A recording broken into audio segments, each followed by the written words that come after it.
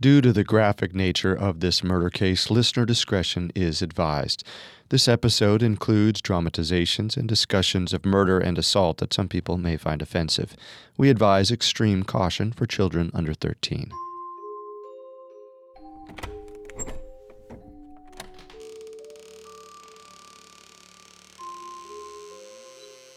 Mama? Sweetie? What is it? Mom, I don't feel good. Oh, you are pretty warm. Aw, honey, take this Tylenol and hop back in bed. Okay, let me grab you some breakfast.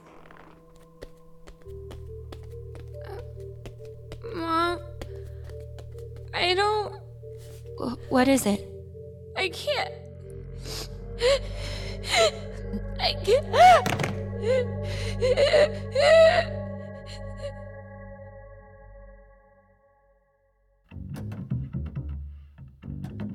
This is Unsolved Murders, true crime stories on the Parcast Network. I'm your host, Carter Roy. And I'm your host, Wendy McKenzie. This is our first episode on the 1982 Chicago Tylenol murders. You can listen to previous episodes of Unsolved Murders, as well as all of Parcast's other shows, wherever you listen to podcasts. A new episode comes out every Tuesday. You can also find us on Facebook and Instagram at Parcast, and on Twitter at Parcast Network. Some listeners have been asking how they can help support the show. If you enjoy the podcast, the best way to do that is to leave a 5-star review wherever you're listening. The first sign of impending disaster happened the morning of September 29, 1982. Mary Kellerman, a 12-year-old living in a northwestern suburb of Chicago, woke up with a sore throat and a runny nose. When she complained to her parents that she was too sick to go to school, they gave her a single capsule of extra-strength Tylenol and sent her back to bed. But instead of soothing her symptoms, things only got worse for Mary. Terrifyingly so. By 7 a.m., her parents found her collapsed on the bathroom floor, struggling to breathe. They called 911 and rushed her to the hospital, but by then it was too late. Mary died later that afternoon from a sickness that doctors could not immediately explain. It just happened so fast. 1 minute, Mary had been fine, if a bit under the weather, and the next, she was suffering a massive stroke. Both her parents and her doctors had no idea what could have possibly gone wrong. But they never would have suspected that the Tylenol she took that morning might have led to her death. After all, Tylenol is supposed to make you feel better. Who would suspect a drug often given to children could be fatal? Well, modern medicine is capable of some pretty amazing things. Today's doctors are able to transplant and replace failing organs, perform surgery on delicate brain tissue, and administer vaccines to protect people from diseases that used to kill millions. And while we might take them for granted, the little things are pretty amazing too. While our ancestors would have to suffer through headaches and colds, we can take over-the-counter pills like Advil and Tylenol to cool down fevers and get us through our day. While plenty of people treat Tylenol like a miracle cure for minor aches and pains, it really is a drug. Tylenol contains paracetamol, also known as acetaminophen. This drug was discovered in 1877, thanks to a chemist named Harmon Northrop Morse, experimenting with derivatives of anilines. Thank you for gathering here today, gentlemen. I know that drug trials are not the most riveting of discourses, but I believe that what I have found may revolutionize medicine as we know it. Very good, Dr. Morse. You may proceed. As you know, antipyretics derived from the cinchona tree, such as quinine, have become harder to come by. We need something to combat fever for both patient comfort and stability, and quinine has of late been in short supply for that purpose. I propose an alternative. In my study of aniline derivatives, I have come across paracetamol, a quite effective antipyretic with almost no adverse side effects. No adverse side effects, you say? What have you to say to the tests that showed cyanosis in patients treated with your paracetamol? The risk was quite minor. And although cyanosis may cause lack of blood flow to the extremities and a bluish pallor, it is not in and of itself fatal. With proper supervision... Proper supervision? Why not instead give patients a drug with lesser side effects to begin with? For instance? Phenacetin, my own aniline derivative. One that does not, in my estimation, cause deoxygenation of the tissues. Recall that we are trying to make patients better, Dr. Morse, not worse.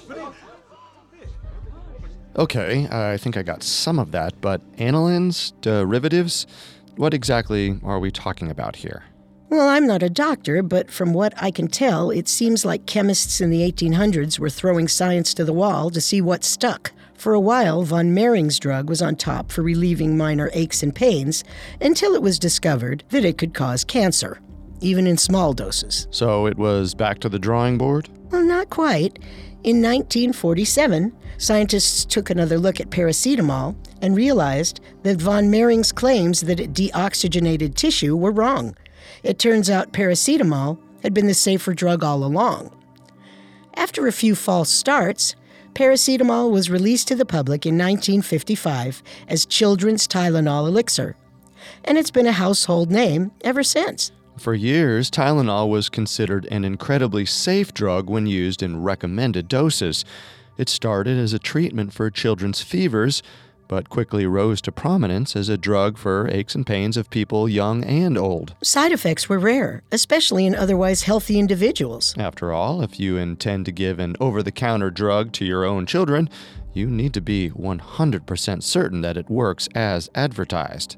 But Tylenol's squeaky clean reputation didn't last forever. And to find out why it was tarnished, let's dig a little deeper into the mysterious and unsolved Chicago Tylenol murders. On September 29th, at the same time Mary Kellerman was losing the fight for her life, another man was being rushed to the hospital. Just 7 miles away in the Chicago neighborhood of Arlington Heights, 27-year-old postal worker Adam Janus had also fallen to a mysterious, quick-acting illness. Like Mary, he had been young and healthy, complaining of nothing more than mild chest pains before his untimely death. However, it seemed that the only other thing Adam and Mary had in common was that they both lived in the Chicago metropolitan area. They weren't related, they never knew one another, and they hadn't recently visited any of the same places. They were perfect strangers. But although no one had noticed yet, their deaths were shockingly similar. For their families, one unexpected tragedy was enough. But for the Janus family, the worst was still yet to come. Mom, we came as soon as we heard. Oh, Aloysia, I'm so sorry. I can't believe it. My poor baby. How is he gone? How could this happen? Did you even know he was sick? He wasn't sick. There was nothing wrong with your brother. Then what happened? The Lord took him away from me. He said he had chest pains. That was all he said. Then he went into the bedroom and collapsed. The doctor said there was nothing they could do. It all happened at once. I can't believe it. He can't really be gone. I think I need to sit down. This is all making me kind of dizzy. Here, sweetheart, have a seat. I'll see if Adam had something in the medicine cabinet. Do you think a Tylenol would help? Yes, thank you. My head is throbbing.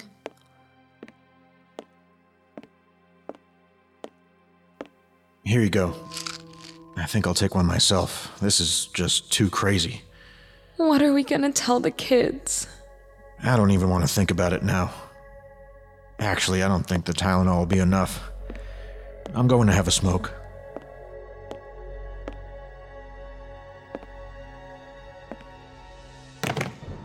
Stanley? Son? Are you all right? Oh, God, no! That's right. Adam wasn't the only member of the Janus family to die. At 5 p.m. on September 29th, less than 5 hours after Adam's death, his family gathered at his house to mourn and began planning the funeral. At this same gathering, Adam's brother Stanley and sister-in-law Teresa both collapsed from the same mysterious illness.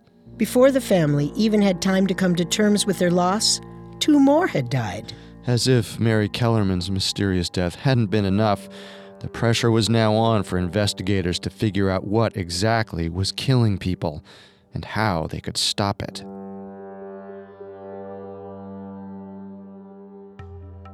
In the few hours after Mary Kellerman's death on September 29, 1982, things only got worse.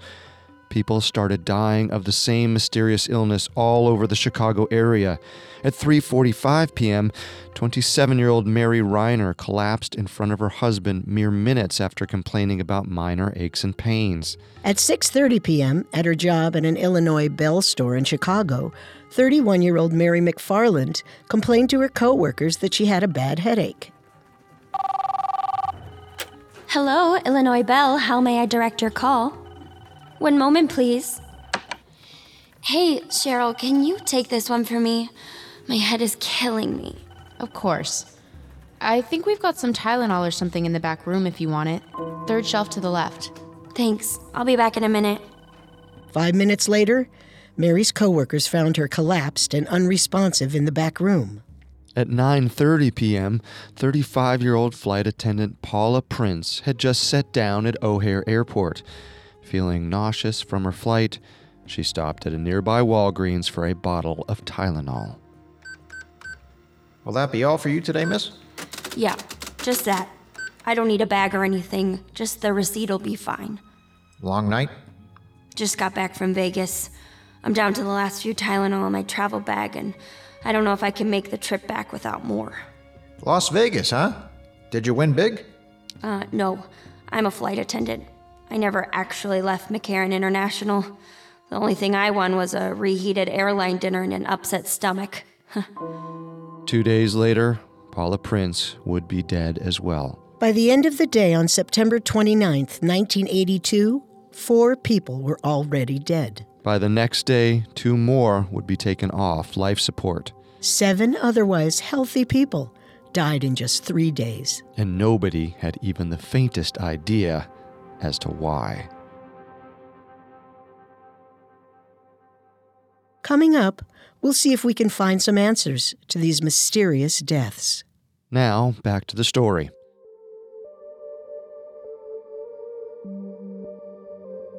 In September of 1982, after 7 people suddenly passed away under mysterious circumstances, medical examiners in Chicago were scrambling to uncover exactly what was happening. The Janus family had the most obvious link between deaths, and initially doctors had the surviving family members quarantined while they ran every test they could think of. At first, they suspected the Januses had contracted carbon monoxide poisoning, as all the deaths had seemingly occurred in the same house.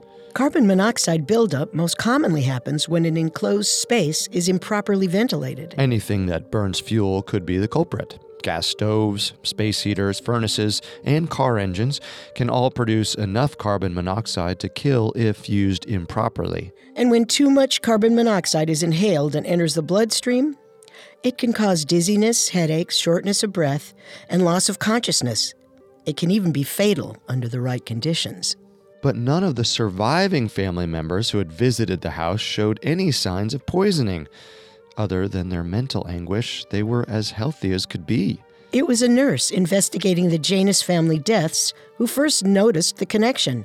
Helen Jensen had been sent with a group of public health officials to Adam Janus's home at 10 p.m. on the night of the 29th. She quickly noticed something was missing. We'll check the basement next. Apparently the family had some kind of metal work done down there. I heard that sometimes they use cyanide to polish that stuff off. Maybe they got in contact with it. I'll get right on it. You think it was the metal? Whole family dies in an afternoon? We ruled out carbon monoxide. You got a better explanation? There was a nurse here earlier, said she had a theory. What have you got there? Extra strength Tylenol. She found it laying open in the bathroom medicine cabinet. What about it? Well, the bottle holds 30 capsules, and she counted 24. That's 6 capsules missing and 3 people dead. She also remembered one of the Janus family members saying Stanley and Teresa had headaches right before they died. And look at this.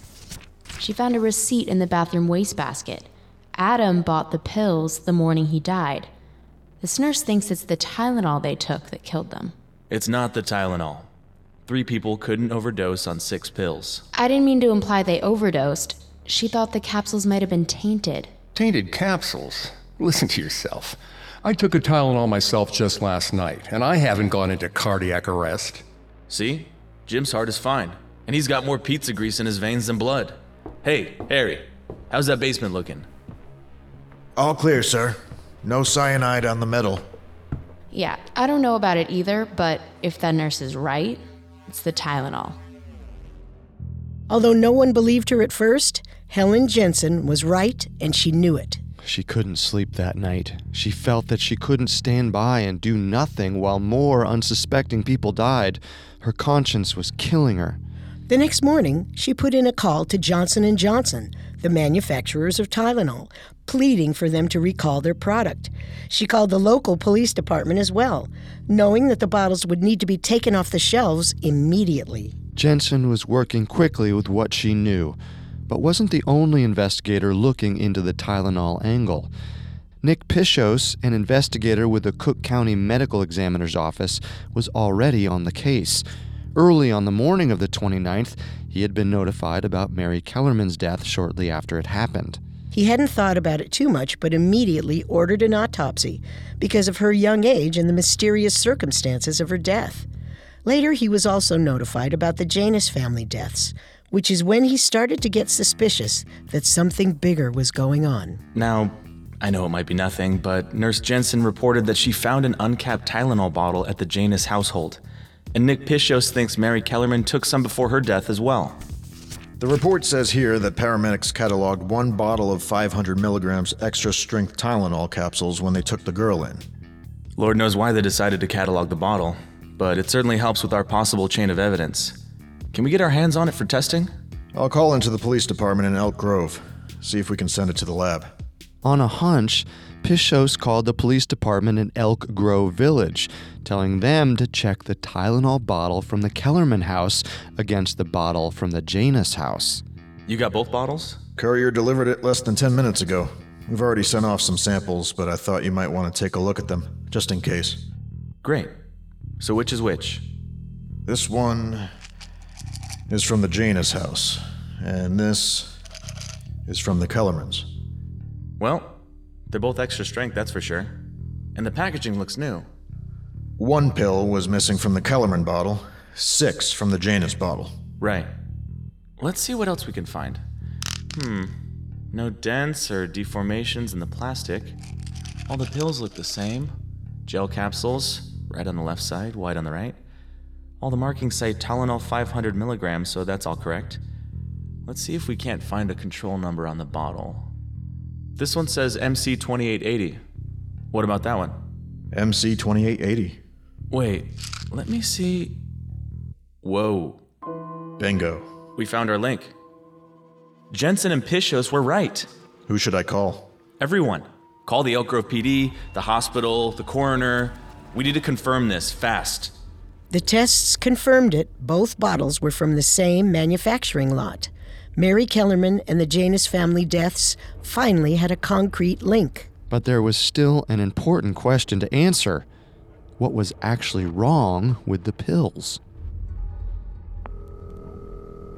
Chief Medical Examiner speaking. Hey, thanks for taking my call. You know I hate to take it to the boss, but I'm honestly stumped here. No problem. What do you got so far? Nothing. They just look like capsules. No defects, no funny colors, nothing. Wait, I just thought of something. Did you try sniffing them? Sniffing? What am I, a bloodhound? Just humor me. Huh. You know, it's funny. They do smell a little bit like... I can't place it. Bitter almonds? Almonds! Yeah, that's it. How did you know? Cyanide. That's what you're smelling. And a good thing, too, because only about half the population can detect it by smell. Damn! We'll run a chemical test to make sure, but if what you're saying is right, we need to move fast. And work fast they did. Jensen and Pichot suspected the capsules were poisoned by the afternoon of the 29th, and they were sent in for testing by 9:30 that night. Forensic analysts worked late into the night, and lab results confirmed the investigators' suspicions by 1 a.m. the morning of the 30th. By 10 a.m. that same day, all the Tylenol was off the shelves in every store in Arlington Heights, the neighborhood where the Janus family lived. Will that be all today? Yes, thank you. All right. Your total will be $10.85. Oh, I think I have the change. Excuse me, sir. May I speak to the store manager? That would be me. How can I help you, officer? There's been an emergency recall for...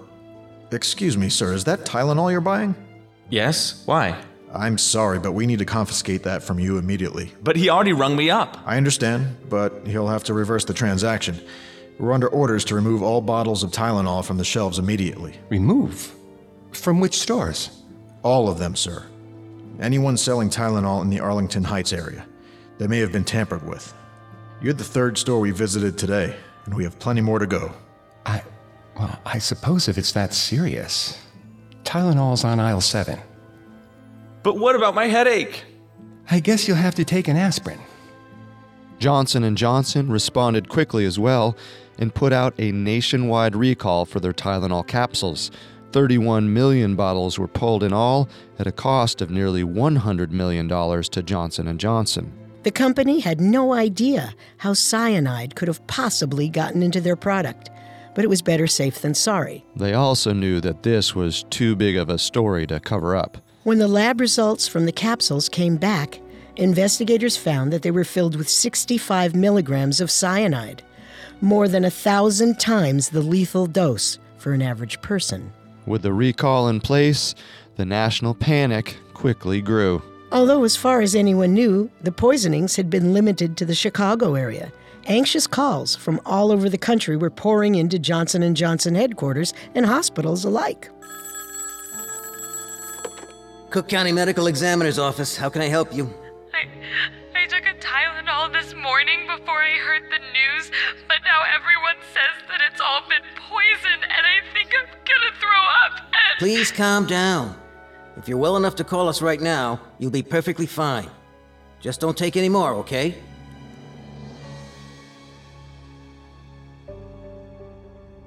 The media circus was unavoidable.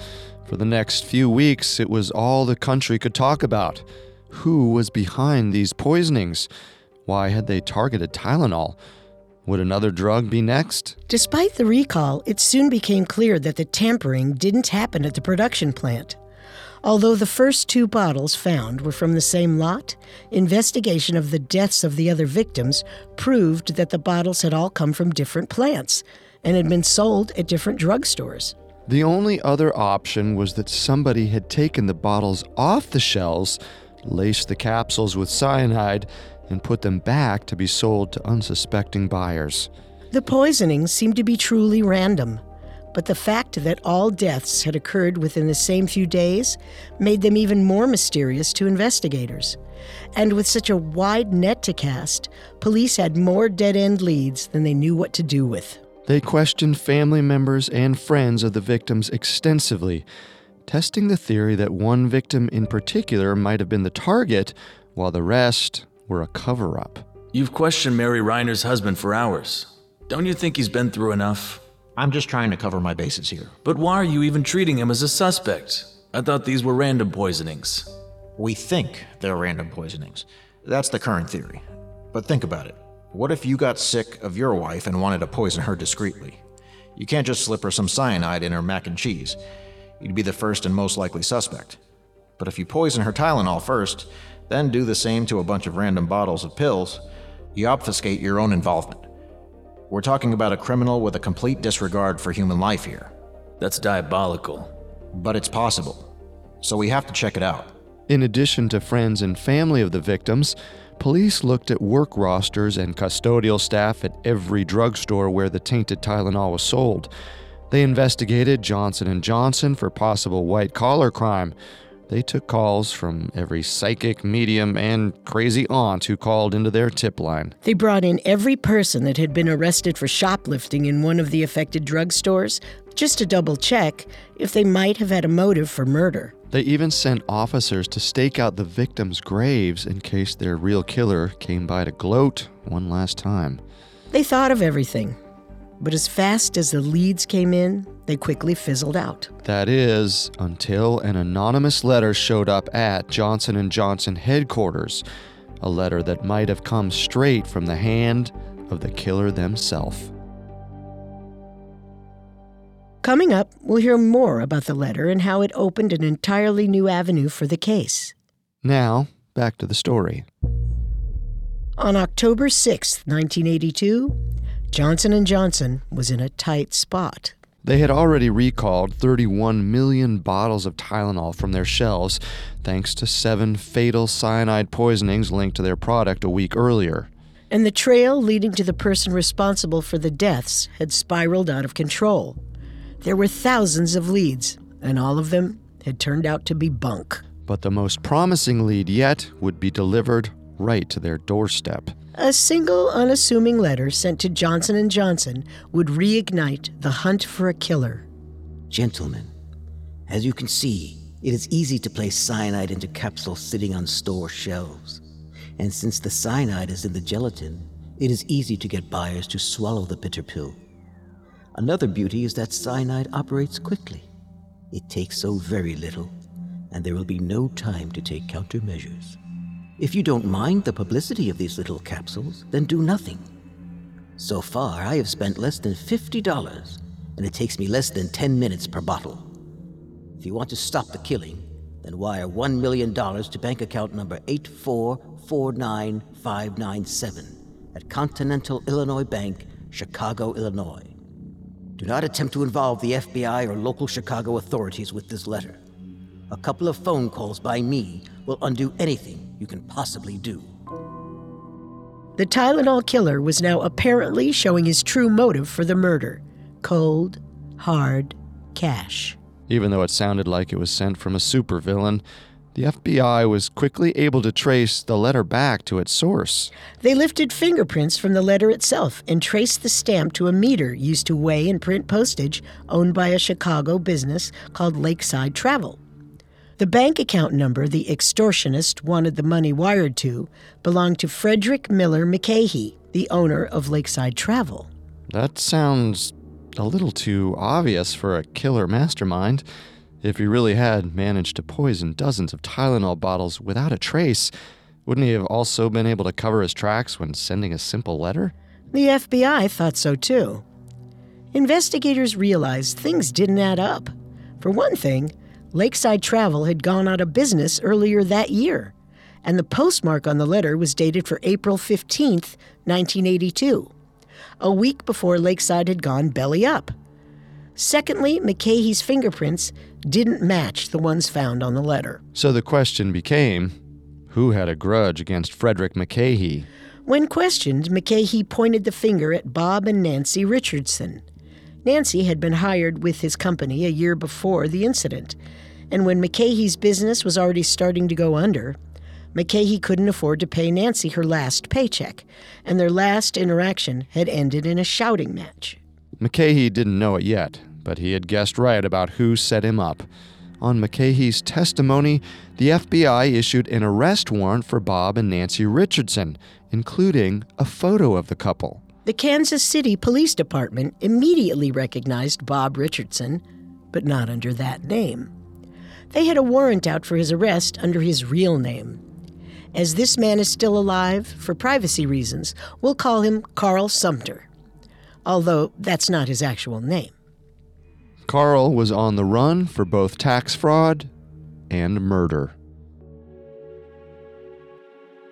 In 1978, 4 years before the Tylenol murders began, Carl Sumter and his wife Carla had run their own tax service out of a run-down building in Kansas City, Missouri. Sumter & Sumter Business Tax Service was still small and didn't have too many clients, but one of its most loyal was 72-year-old Raymond West. West was older, but still in good shape. So when his best friend, Charles Banker, reported him missing on July 23, 1978, it wasn't immediately cause for concern to the police. They called around to neighbors, including Sumter, to see if anyone knew where West might have gone. Oh, Ray? I think he mentioned a trip to the Ozarks last week. Told me he'd be gone for a few days with his new girlfriend. He's fine, just getting a change of scenery. Sumter's explanation was good enough for police, but not for Banker. He had known West for 30 years, and his friend had never mentioned having a girlfriend, much less one with which he'd take a trip to the Ozarks. After a week, West still hadn't returned. Then another week went by, and another. After 21 days in 95-degree heat, several neighbors on the block of the West home reported that it had started to stink like death. It doesn't take an evil genius to figure out what happened next. Police! Nothing seemed out of place on the first floor, save for the smell. Everything was in its rightful place. Not a speck of dust out of order. A note had been left on the living room table. It read, "Please don't disturb until after 1. Sleeping late. Raymond." The second floor was a different story. In one of the upper bedrooms, police found a foot-long stain running down the wall from the ceiling. There was only one place left to look. They opened the attic, and what they found was more grisly than they could have imagined.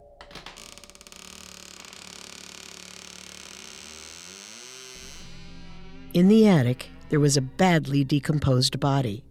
It was laying face down on the attic floor, with its arms tied behind its back and wrapped with a sheet. Its legs had been severed at the hips and stacked next to its head.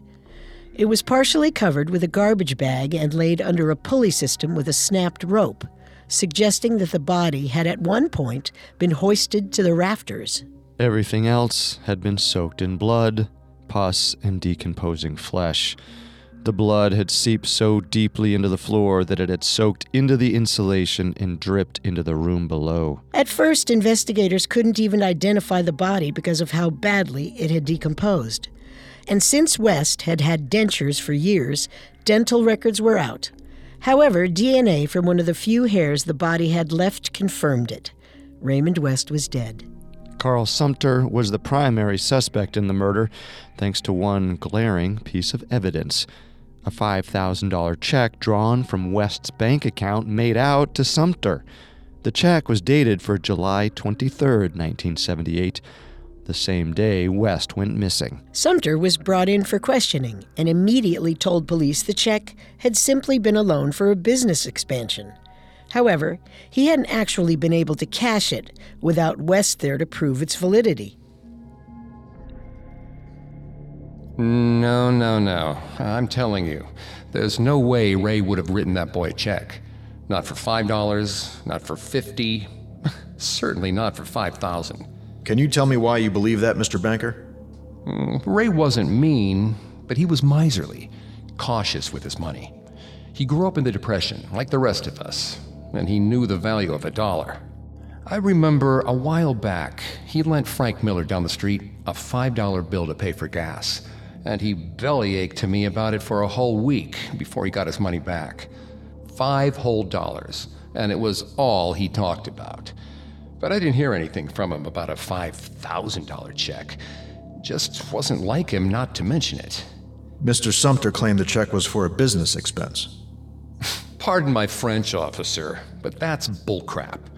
That boy's been his neighbor for, a couple years now? And he trusts him well enough to loan him a down payment on a new car? No, I don't think so. I wasn't born yesterday, sir, and neither were you. Carl Sumter is lying through his teeth. Police agreed with Banker's assessment. Soon they were able to get a warrant to search Sumter's car. All right, I've got the trunk open. Let's see what we got. Spare tire and flashlight.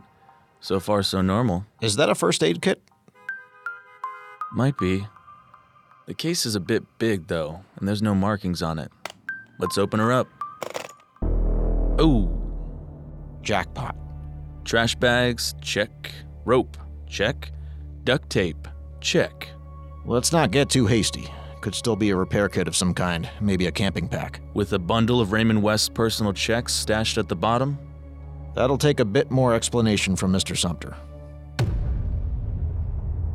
Sounds like a slam dunk for the prosecution, no? No, unfortunately, no. Sumter's lawyer was slippery. Although Sumter was initially charged with capital murder, his lawyer got the case dismissed due to mishandling of evidence, and Sumter was set free. That's crazy. They had all the evidence right in front of them. But the prosecution was able to argue that police didn't follow proper procedure while they were collecting it. Sumter's lawyer argued that since Sumter was never read his Miranda warning as he was being arrested, all evidence gathered after that point, including the rope, trash bags, and checks found in his car, were inadmissible in court. The judge agreed. And so Carl Sumter got away with murder. Almost certainly. He and his wife skipped town shortly thereafter, changed their names to Bob and Nancy Richardson, and got hired by Frederick McCahey at his travel agency. Which brings us back to 1982. With his fake identity, penchant for defrauding people out of their money, and prior involvement with murder, Sumter seemed like a shoo-in for the role of the Tylenol killer. But there was one problem. Sumter and his wife were 800 miles away from Chicago at the time. And since investigators had already determined that the person who tainted the Tylenol would have to have been physically removing the bottles from shelves in Chicago and replacing them by hand, this seemed to rule out the Sumters. The couple had moved to Manhattan shortly after Lakeside Travel went under and had been there at the time of the poisonings. It seems that Carla Sumter had taken the necessary envelopes, postage stamps, and bank account numbers they would need to frame McCahey for some sort of crime. Then the couple had simply bided their time until a suitably devious crime made the news. It seemed that what Sumter really wanted to get out of all this wasn't money or to frame McCahey for murder, but rather spark an investigation into McCahey's past. His revenge was more subtle than it first appeared. Sumter believed McCahey's business had gone under due to fraud, and hoped that an investigation would expose McCahey's true crimes of embezzlement and mismanagement. On October 27, 1982, he said as much in a letter sent to the Chicago Tribune. It is my hope that by sending the information to the press, those powers which have prevented an investigation will acquiesce, so that the matter can be properly examined. I also remind you that these are the same investigators who engineered the placing of my wife's name and my name on prime suspect lists without bothering to determine that we had both moved from the Chicago area nearly a month before the Tylenol poisonings began. After hearing those people on the news and reading the reports, it sounded like they already had us convicted of something we could not have possibly done. We continue to respect the law as an institution and a concept. I have attempted to act as an informant, to act on the side of the law. But the FBI and their state associates have used their precious resources to terrorize, humiliate, ridicule, and speculate in public about the private lives of my family and me. Is this what a person who attempts to be a good citizen should expect from the United States Department of Justice? The good citizen spiel didn't convince anyone. Despite once more attempting to skip town and change his name, Sumter was arrested at a library in Midtown Manhattan on December 13, 1982. He had been using the library's reference section to monitor newspapers out of Chicago and Kansas City, seeing if investigators were any closer to tracking him down. And they were closer than he realized. A librarian recognized Sumter from his wanted photo, and police were immediately called to cover all possible exits. But Sumter came without a fuss. As an officer approached him at one of the study tables, Sumter simply stood up and followed him without a word. Carl Sumter, you are under arrest for attempted extortion. You have the right to remain silent. Anything you say can and will be used against you in a court of law. Carla surrendered herself to police when she heard her husband had been arrested. However, there wasn't enough evidence to charge her with any crime, and she refused to help investigators further. Even without her help, Sumter was sentenced to 20 years in prison for extortion, of which he served 13. He was released on parole in 1995 and has always maintained his innocence in the actual Tylenol murders themselves. But thanks to his high-profile manhunt and arrest, many people to this day still believe he was behind the poisonings after all. And some erroneously believe that he served time for the Tylenol murders themselves. However, he was only officially charged with attempted extortion, not murder or tampering. So, where does that leave us? Well, Carl Sumter was the most high-profile suspect in the case, despite it being very unlikely that he was the actual killer. He was too far away to physically tamper with the bottles himself, and his motives seemed to revolve more around framing his old boss for murder, rather than committing murder himself. 36 years later, with Sumter ruled out, the case is still unsolved. But that doesn't mean that Sumter was the only suspect, or even the most outlandish one. We'll look at years of potential copycat killers, a fatal bar fight, and a possible connection with an infamous domestic terrorist. And maybe we'll even uncover the real Tylenol killer.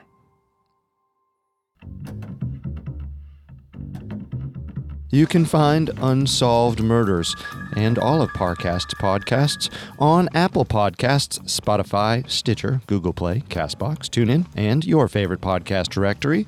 A new episode comes out every Tuesday. You can also find us on Facebook and Instagram at Parcast and on Twitter at Parcast Network. And if you enjoy the podcast, the best way to support us is by leaving a 5-star review wherever you listen. Thanks for listening. We'll see you next time. If we live till next time. Unsolved Murders True Crime Stories was created by Max Cutler and developed by Ron Cutler. It is a production of Cutler Media and is part of the Parcast Network. It is produced by Max and Ron Cutler, sound designed by Kenny Hobbs, with production assistance by Ron Shapiro and Paul Mahler. Additional production assistance by Maggie Admire and Carly Madden. Unsolved Murders is written by Jordan Lyric and stars Carter Roy and Wendy McKenzie. The amazing cast of voice actors includes, by alphabetical order, Mike Capozzi, Jerry Courtney Austin, Kimberly Holland, Steve Pinto, Greg Polson, and Daniel Velasquez.